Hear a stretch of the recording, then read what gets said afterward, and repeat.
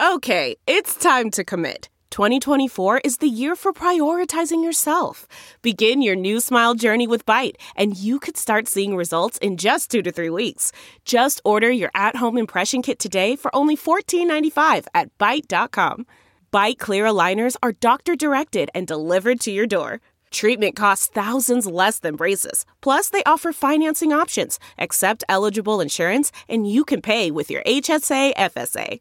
Get 80% off your impression kit when you use code WONDERY at Byte.com. That's BYTE.com. Start your confidence journey today with Byte.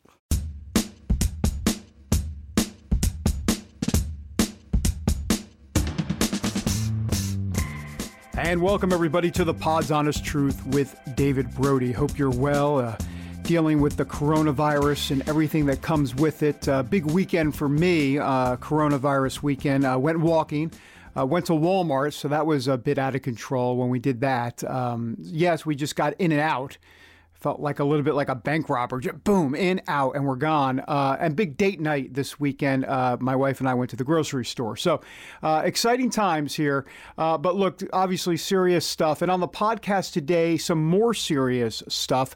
Donna Rice Hughes. And you say, now that name seems familiar. I just can't place it. Well, you know what? Take out the Hughes and you get Donna Rice. That's right. Donna Rice from the big 1987 scandal with presidential candidate, I should say, Gary Hart. You know, Gary Hart was one of the front runners for the 1988 nomination. Then allegations of an extramarital affair with Donna Rice surfaced, and that was the end of that. Anyhow, her story doesn't end that way. She's completely turned her life around, and for roughly the last 20 years or so, she's been the CEO of Enough is Enough. Their mission is to make the internet safer for children and family, and she really has been an advocate and a speaker on the issue of protecting children online. How crucial is that? We're going to speak with her today on the podcast, and of course, her message is timely. If you think about it, now more than ever, because due to COVID-19, kids are spending so much more time online now as they sit around at home. And yes, let's face it, a lot of our kids are sitting around at home. I know they're supposed to be doing schoolwork. Okay, look, they're online and they're online a lot. And that means more time for sexual predators and traffickers to go after them.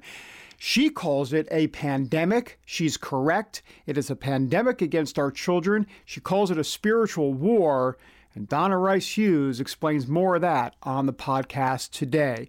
But first, the coronavirus. And let me say right now, I'm just going to say it, I'm ticked. And it's not because we ran out of ginger snaps over the weekend. And it is not because my beloved New York Mets haven't won a World Series in 35 years. It's not even because all I do is walk all day since everything's closed. It's not because of anything like that.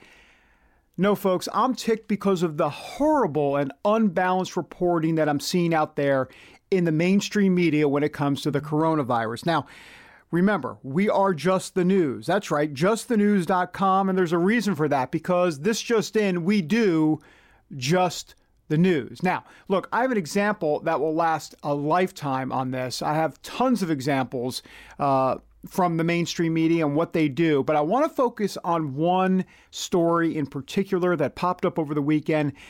And this one is important. Unlike some others from fringe websites on your typical liberal website, we're not talking about that. We're talking about an article from the Associated Press. And in case you didn't know, they are important, right? I mean, the AP writes an article and then it's picked up by virtually everyone, hundreds and hundreds of newspapers across the country. Basically, in essence, they have a huge voice, folks, in shaping the news that we all see. So that's why this article is important. That's why it ticked me off. And I want to go through this article one by one.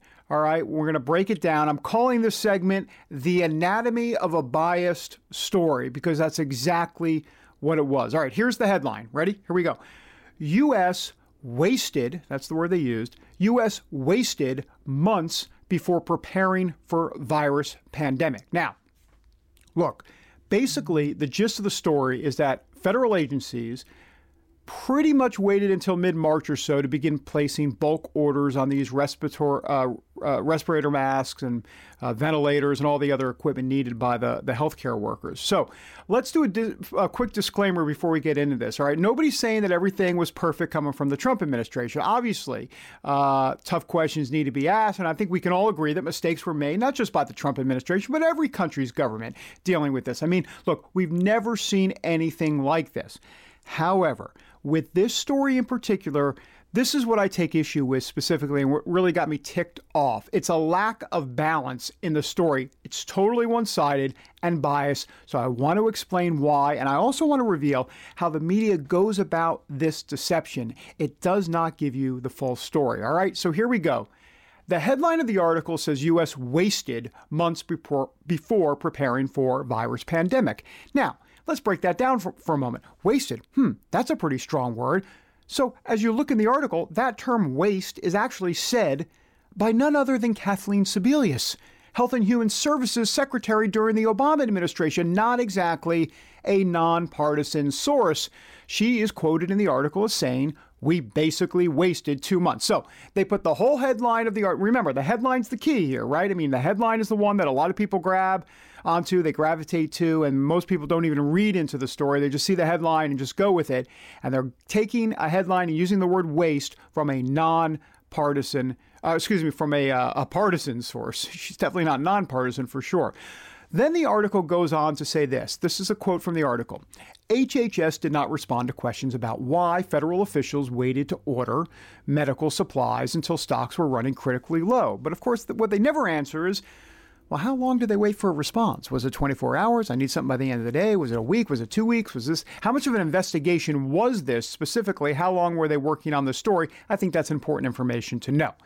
Then the article says, quote, more than 3 months after China revealed the first COVID-19 cases, Trump finally relented last week, saying he will order companies to ramp up production of critical supplies. And here's the line. By then, confirmed cases of COVID-19 within the United States had surged to, ready, the highest in the world. Now, hold on for a second. Let's think about that. They never actually say the percent of people die. In other words, per capita in terms of other countries. Italy, Spain, they're way up there in terms of the per capita death rate. Okay, of course the United States is going to have the highest number of cases in the world. They've got 350 million people or so in this country compared to Italy and Spain. I mean, look, Spain has, what is it now? I mean, roughly, I'm saying, is it 11,000, 13,000, something along those lines, deaths in a country of 45 million people. If you look at the per capita of the United States compared to other countries, they're about 2% on the death rate if you get coronavirus compared to, 11%, 12% in Italy and other places. So that information never put in the article whatsoever. But here's my biggest beef. Here it is. The article says this. Trump spent January and February playing down the threat from the new virus. Let me read that again. Trump spent January and February playing down the threat from the new virus. Really, Associated Press? In January, there was one case in Washington state. And listen to all of this. On January 17th, the CDC actually began implementing public health entry screening at 3 U.S. airports that received the most travelers from Wuhan. So they were doing the screening at San Francisco Airport, JFK, and in Los Angeles. That was in January, okay? January 21st, Dr. Anthony Fauci. We know all about the good doctor. We see him every day on television. It's like Days of Our Lives. And here's what he told Newsmax in an interview. This is in January. Remember, the article says Trump spent January and February playing down the threat from the new virus. Here's what the good doctor said. Quote, this is not a major threat for the people in the United States, and this is not something the citizens of the United States right now should be worried about. So that's the good doctor. So you hear the media all the time saying, Trump, stop playing doctor. Listen to your doctor. So do you want Trump to listen to the scientists and the doctors or not? Well, there you go. The scientist himself, Fauci himself, said in January, this is not a major threat for the people of the United States. But yet you have an issue with Trump downplaying the issue, even though his top doctor is saying that. Let's move on. January 29th. This is all in January. White House announces the formation of a coronavirus task force. On January 31st, the Trump administration declared the coronavirus a public health emergency. They announced Chinese travel restrictions on that same day, January 31st. And they announced that 4 nationals who had traveled to China in the past 14 days would be denied entry into the United States. So this is all going on in January when the Associated Press said pretty much Trump was doing nothing and ignored it. February. Now we're into February. The CDC has a team ready to travel to China to obtain critical information on the coronavirus. They're delayed. They never get in. The Chinese playing games with stalling. Then, and this is in their own story later on, the Associated Press says this. On February 24th, the White House sent Congress an initial $2.5 billion funding request to address the coronavirus outbreak. So let me get this straight. I mean, you can see, did you hear the rise in my voice? I'm kind of getting ticked off a little bit. The article says Trump spent January and February playing down the virus. And then in their own article, they say the White House in February actually sent Congress $2.5 billion request to address the coronavirus outbreak. You're kidding me, right? Then, we're not done. February 26th, we're still in February. Trump actually says, this is a quote from Donald Trump, I think every aspect of our society should be prepared. That's downplaying the coronavirus? He says this in February. Also on February 26th, Trump names Vice President Mike Pence to actually coordinate the government's response to the coronavirus. Oh, my goodness gracious. So all of that... in January and February, you don't hear any of that in the Associated Press article. That's what I'm talking about. You have to be very, very careful. We'll get to the final conclusion here in a moment. All right. Then the article goes on to say this. Trump, during a White House briefing on March 26th, claimed that he had inherited an empty shelf from the Obama administration, but added that we're really filling it up and we'll fill it up rapidly.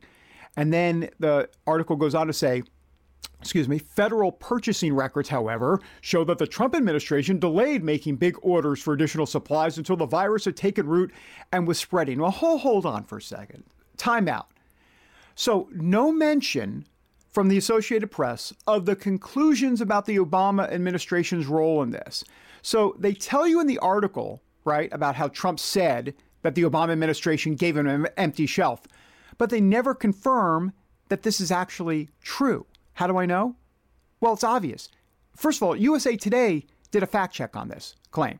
The USA Today, okay, not necessarily a bastion of conservatism. And they concluded the following on this charge that Trump says he was left an empty shelf. Quote, this is from the USA Today.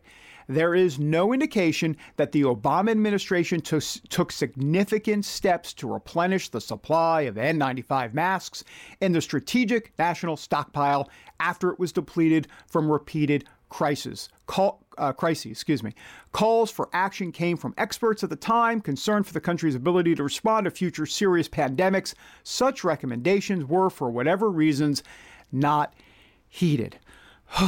I need a breath. I need an Excedrin. And quite frankly, someone needs to give me some Pepto-Bismol, because after reading this article, I was ticked off. Where do I even conclude here? Let me just start with this. First of all, there you have it. This is the anatomy of a biased story. Now, why did I just go through all of this? Well, here's why.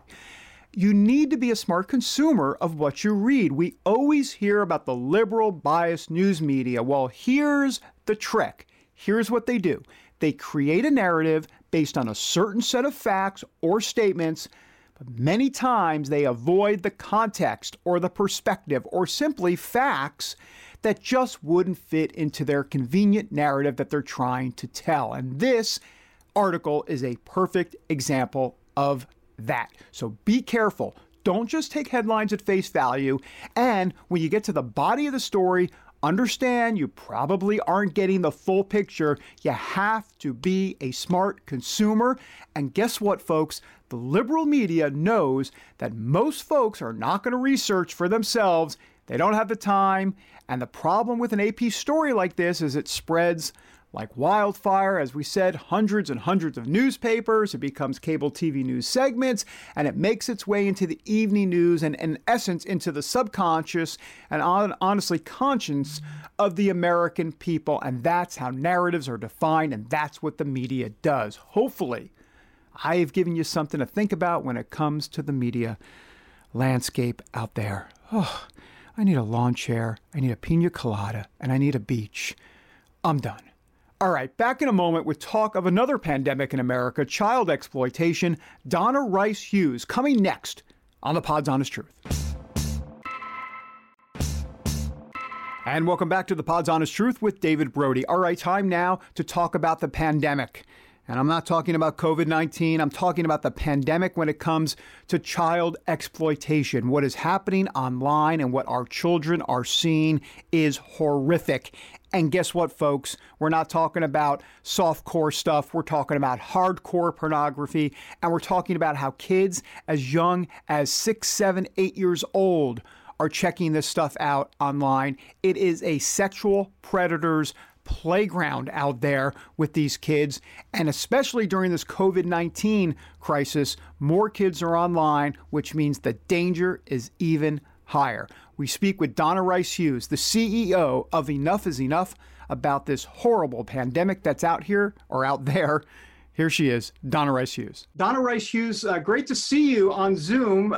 Thank you so much for joining us here on the Pod's Honest Truth podcast. Thank you, David. It's so good to be with you.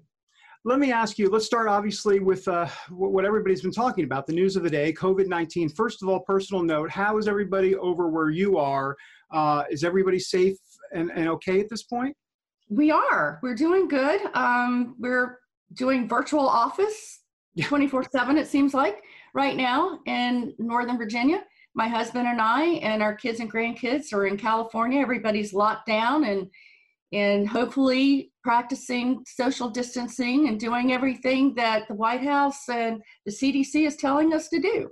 Right. And I know that the Department of Justice has also weighed in on this because there's this idea, obviously, with kids at home more and parents have to be more vigilant, and talk to me a little bit about the internet and pornography and child exploitation, because this is what in essence, you have devoted your life to and your organization is all about. So tell me a little bit about what some of the dangers that could be out there during this COVID-19 crisis that we're going through. Yes, David, since we're talking about and everybody's thinking about COVID pandemic, there are other epidemics and even pandemics, I would say, with respect to the dangers that our children are being exposed to and are vulnerable to all the time on the internet. And they have free and easy access to hardcore pornography. This is not the old softcore variety that was too far along generations, but they're exposed to extreme content now, and it's looking for them. So kids can accidentally come across this. Also, sexual predators and sex traffickers, I include those in the same category because they use the same tactics. They are looking for vulnerable children constantly, and where kids play, predators prey. And so the fact now that kids are at home more, they may be using technology more, means that parents need to be even more vigilant. And it's a great opportunity, if you will, for parents that are so busy when the kids are in school and running them to practice and this, that, and the other, whatever it is that they're doing, to now take the time to reset with their kids and what their kids are doing online, because their kids are in fact vulnerable. Doesn't matter how good they are, how smart they are, how much of a leader they are in their groups at church. The reality is these dangers are there because we have an open internet, and that moves up to the parents to actually scale back that access by using the safety mechanisms and the technology tools that are available to them to make sure their kids are having a safe and rewarding experience and using the internet for all the great things that it has to offer, which are abundant, just like even Zoom. And all the things that we're using now, but also to safeguard them from the dangers online. And they are large and growing. Child pornography images, for example, are exploding. They have exploded. There are over 45 million that were reported last year. Those are just the ones that are reported. And many of these kids are very young, children and infants. And we know from the Department of Justice that they cannot prosecute their way out of this. We're trying to get them to start to prosecute the hardcore obscenity laws, which they haven't done since John Ashcroft was in under Bush 2. So really a lot of the burden does fall on the parents, and we've got all the information they need to learn how to protect their kids at internetsafety101.org.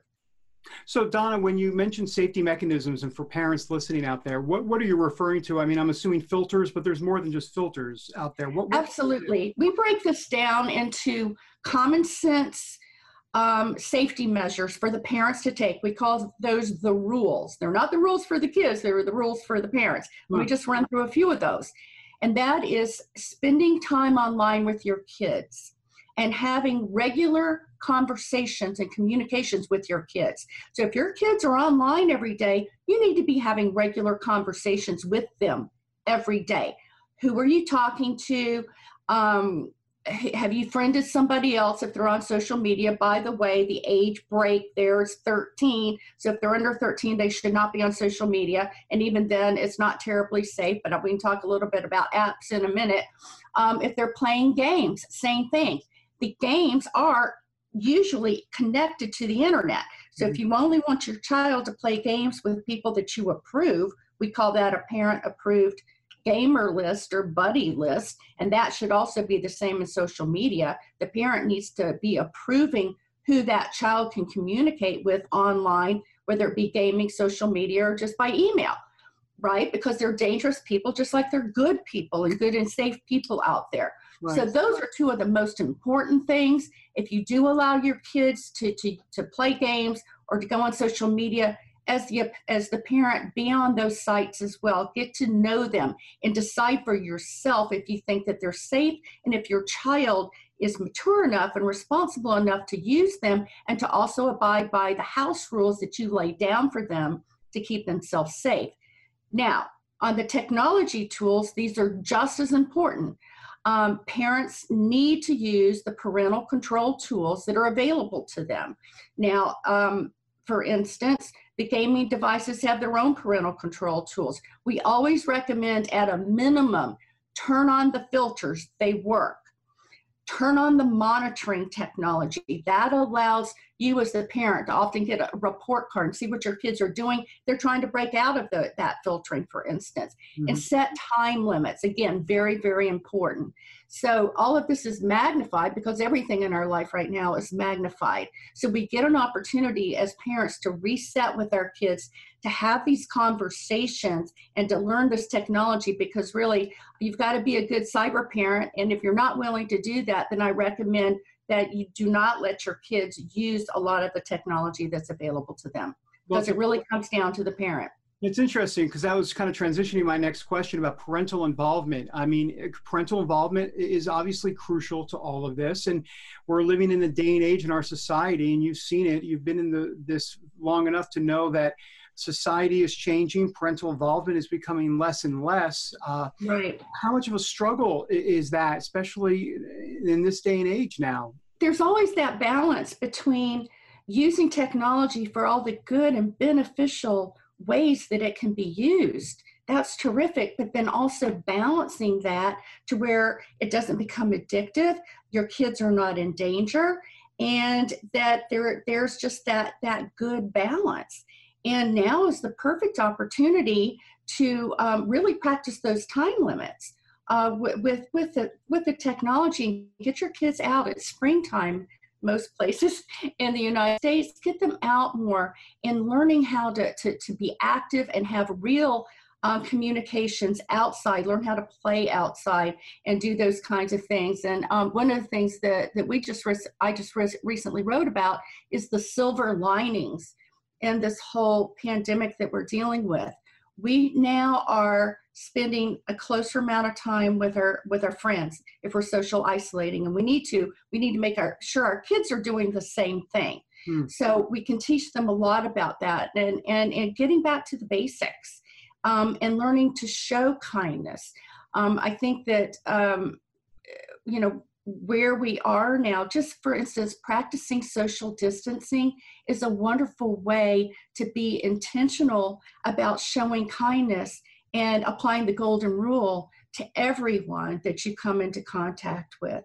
This is so key because so many people I'm seeing as I'm out there, I go to the grocery store occasionally, they're not practicing all of these things. And it concerns me a great deal. So we've got a good opportunity here, and also to get back to the basics of just family, God, family, and friends. And we can use the technology to connect with family. Think of what a blessing that is. Yeah.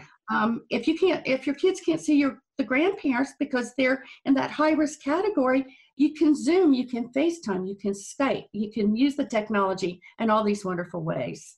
I want to ask you about your work with the Department of Justice. I mean, let's be honest. I'll say it, you don't have to. You've been a trendsetter in this business. Internet Safety 101, the program adopted in essence by the Department of Justice, and it is everywhere that you look. Well, what has that relationship been like back to John Ashcroft, to at this point, during this administration with Jeff Sessions, now Bill Barr? What's that relationship been like? I know every time we try and talk, you're like, I'm at the Department of Justice, so you're there, you're there quite a bit. Tell me a little bit about that activity. Well, I have to say that I'm very, very pleased with this Department of Justice. I believe that Attorney General Barr is the man for this job because, like I said at the beginning of our time together, David, we're thinking about the pandemic of COVID-19, but there's a pandemic of child sexual exploitation on the internet. It's not just in this country, it's worldwide. And we actually wrote the Children's Internet Safety Presidential Pledge in 2016. And we asked candidate Clinton and candidate Trump that if they were elected, to appoint an attorney general that would aggressively enforce all the existing laws on the books to better protect children in the digital world. And we also asked the president to advance new policies that are needed to fill these loopholes in the law. And we've seen with this Congress and this administration so many new policies with respect to sex trafficking, child pornography content, we call that child sex abuse images. Now what we're really pushing for is to get this Department of Justice to aggressively enforce the obscenity, and that's the hardcore graphic content. And kids, David, I'm sorry to say this, I know that this is another scary thing, but you've got to hear this. Kids as young as 10 years old, 8 and 10 years old, make up about 25% of the porn users of the under 18 category. Wow. And I know it's crazy. And 10 to 14-year-olds make up 36% of the under 18 category. And they're not looking at the soft stuff. They're looking at sexual assault content. They're looking at violent content. They're looking at anal sex. This has become their sex education model, and they are modeling this behavior. So we've got to recognize that we are in a spiritual war. Yes, we have got to get these laws enforced because we're the top producer and distributor of this content in the world, and it drives demand for trafficking victims. It drives demand for the child sex abuse images, and it's driving so many things, and it's straight from the pit. And so it's a spiritual battle. We need to pray about this, use all the tools that we just talked about for parents to use. And then we also are asking companies and businesses like Starbucks and McDonald's, we just had great victories with them recently, asking them to voluntarily filter child sex abuse images and this extreme pornography on their Wi-Fi networks. And so we were asking colleges to do the same thing and all the industries to do this because we need those layers of protection.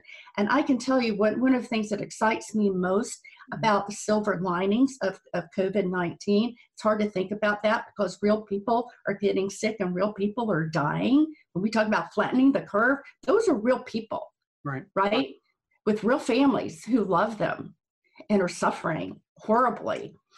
But we have seen a model work with this where the private sector and the government sector, Congress can actually work together. These are unifying issues. Fighting COVID, protecting kids online, they're unifying issues that do not divide us.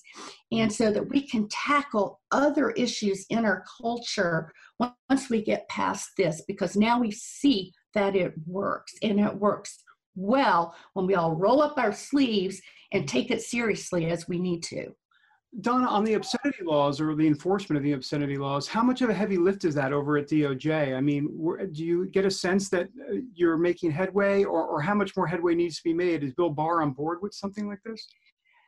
I believe he is on board, but as you know, Bill Barr has not been in for that long, and he's been drinking out of a fire hose since he has been. And this is one of the things that I find most troubling about the divisiveness of our partisan politics, because it has actually prevented our elected leaders and our appointed leaders from really being able to do the job of the people. And one of those is to enforce the rule of law and not constantly be putting out fires all the time. Mm-hmm. So he's prosecuted these kinds of cases when he was the attorney general before. He cares about it, and he's a new sheriff in town. This is a tough guy. I mean, you want him in this role. I think he's terrific. Mm-hmm. And so the thing right now is to get them to figure out how to allocate their resources and their prosecutors to be able to do this. And what we have seen is that members of Congress and the House and the Senate have sent letters to AG Barr asking him to start bringing these obscenity prosecutions, and they've cited the Children's Internet Safety Pledge that Donald Trump signed. It's on our website. You can just go to enough.org.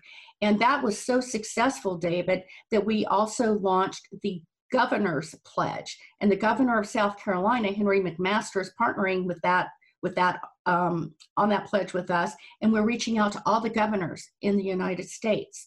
We also have a state attorneys general pledge to do the same thing, and we have 16 AGs. We have a Democrat and a Republican AG co-leading that effort with us. So we've got to have everybody on board, just like we're seeing with this pandemic with COVID. You see what the federal government can do, you see what state governments can do.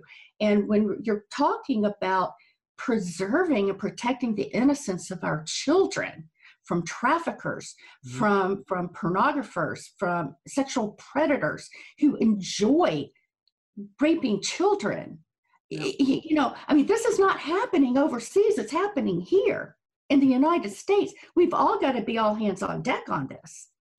I have to ask you, I could go into a whole culture war situation there on that question. We don't have time. We'll come back. We'll do that another day. But I do want to ask about this president. He signed the pledge. Hillary Clinton said she would, well, what did she say? She said she supported it with a letter. She didn't sign pledges, right. But she did support it with a letter. And so we gave her all the kudos that we did with Donald Trump, because look, this is nonpartisan. I say it's bipartisan, but it's really nonpartisan. It's always happened. Well, it's interesting because I wonder what kind of if not pushback. I mean, there he is signing the pledge, and he's Donald Trump, and he's had a past, if you know what I'm saying. And you're in this internet child pornography area, and I wonder if that was any consternation, or at least any pushback that you got as it relates to Donald Trump, because I'm just wondering about how he's been so far as president in your view on this. He has really, it's been amazing. It's not just Donald Trump. Yeah. It has been the First Lady who's taken up cyberbullying and internet safety. Ivanka Trump has been the warrior, the champion within the White House just on trafficking alone.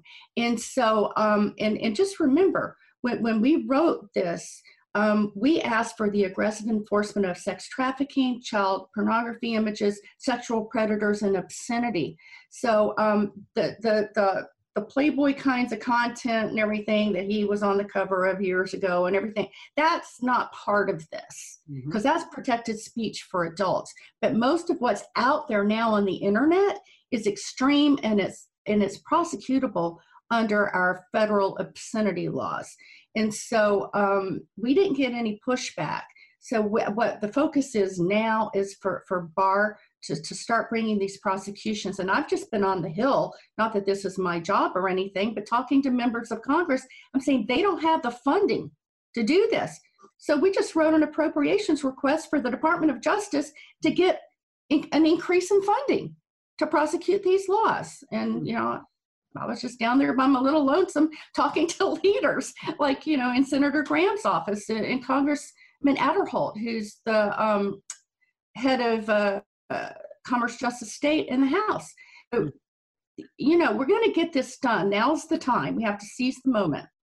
Donna, one last question for you. It's the Dr. Phil portion of the show and your faith. And I know it's so important to you. It's central to your life. And I just love the way, look, I grew up Jewish, right? Got bar mitzvah, the whole 9 yards. I figure God has a sense of humor and that my liberal Jewish mother watches the 700 Club.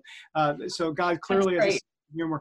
But, obviously back in the day with the tabloids and all of that, and you had those headlines, and here you are, that Jesus is able to rewrite the first paragraph of our lives and really the whole life. And I'm just wondering what you make of what he's done for you and how that journey has been for you. Oh, it's been an incredible journey. And David, I have to say, you're right. A lot of people came to know me in the 1987 scandal, just call it what it was. And my whole life fell apart. I was 29 years old. And here's what a lot of people don't know. I was a serious born-again Christian in middle school, high school, and college. And I was in youth group. I was a summer missionary. I loved the Lord. I dated Christian guys. And I, like so many, once they graduate from college, I went prodigal. But there were some things that happened that I think was kind of were catalysts for me getting into a prodigal lifestyle. And one was I lost my virginity when I was date raped right after college. And I had also been sexually abused as a child. I never thought those things would impact me, but I started making some really bad choices, ended up in the middle of this scandal, and everything just fell apart. Everything but the foundation that I had in my faith and my wonderful family and my old Christian friends who came around me. And I just say, God, I don't know how you're going to deal with this, because everybody said, take the millions of dollars and run, because no woman has ever survived and been taken seriously and had credibility after something like this. And I said, well, no woman, but I'm going to be the first with God's help. And so I went underground for years, just refocused, built the foundations back up. I knew God's promises were true because I knew them. And so I knew that he had plans for me, plans for good and not for evil. I knew that he would cause all things to work together for good to those who he had called. And I was a daughter of the Most High God then. And so I came back to him, and slowly but surely over 7 years, he eventually brought me to work on this issue, which I talk about God's sense of humor. Hello, right? I had been the scandal queen in 1987, and he calls me to actually help launch an internet safety movement to protect children from sexual exploitation, pornography, all of these things. And we actually started that on Capitol Hill, flanked by members of Congress in the United States Senate and the entire media corps who had destroyed my life. And God used that and put me right back out there fighting this issue. And it brought restoration in my life. And my prayers have been answered because I wanted the pain. I wanted the devastation in my life to count for something bigger than me. That was my prayer. And it did, and it has. And we're still out there on the front lines, just duking it out all the time, just knowing that at some point we're going to turn the curve on these issues that are confronting our children. What a wonderful story. Always fighting the good fight. Donna Rice Hughes, a breath of fresh air. Thank you so much for being on the podcast today. Thank you again. Thanks, David. It's good to be with you.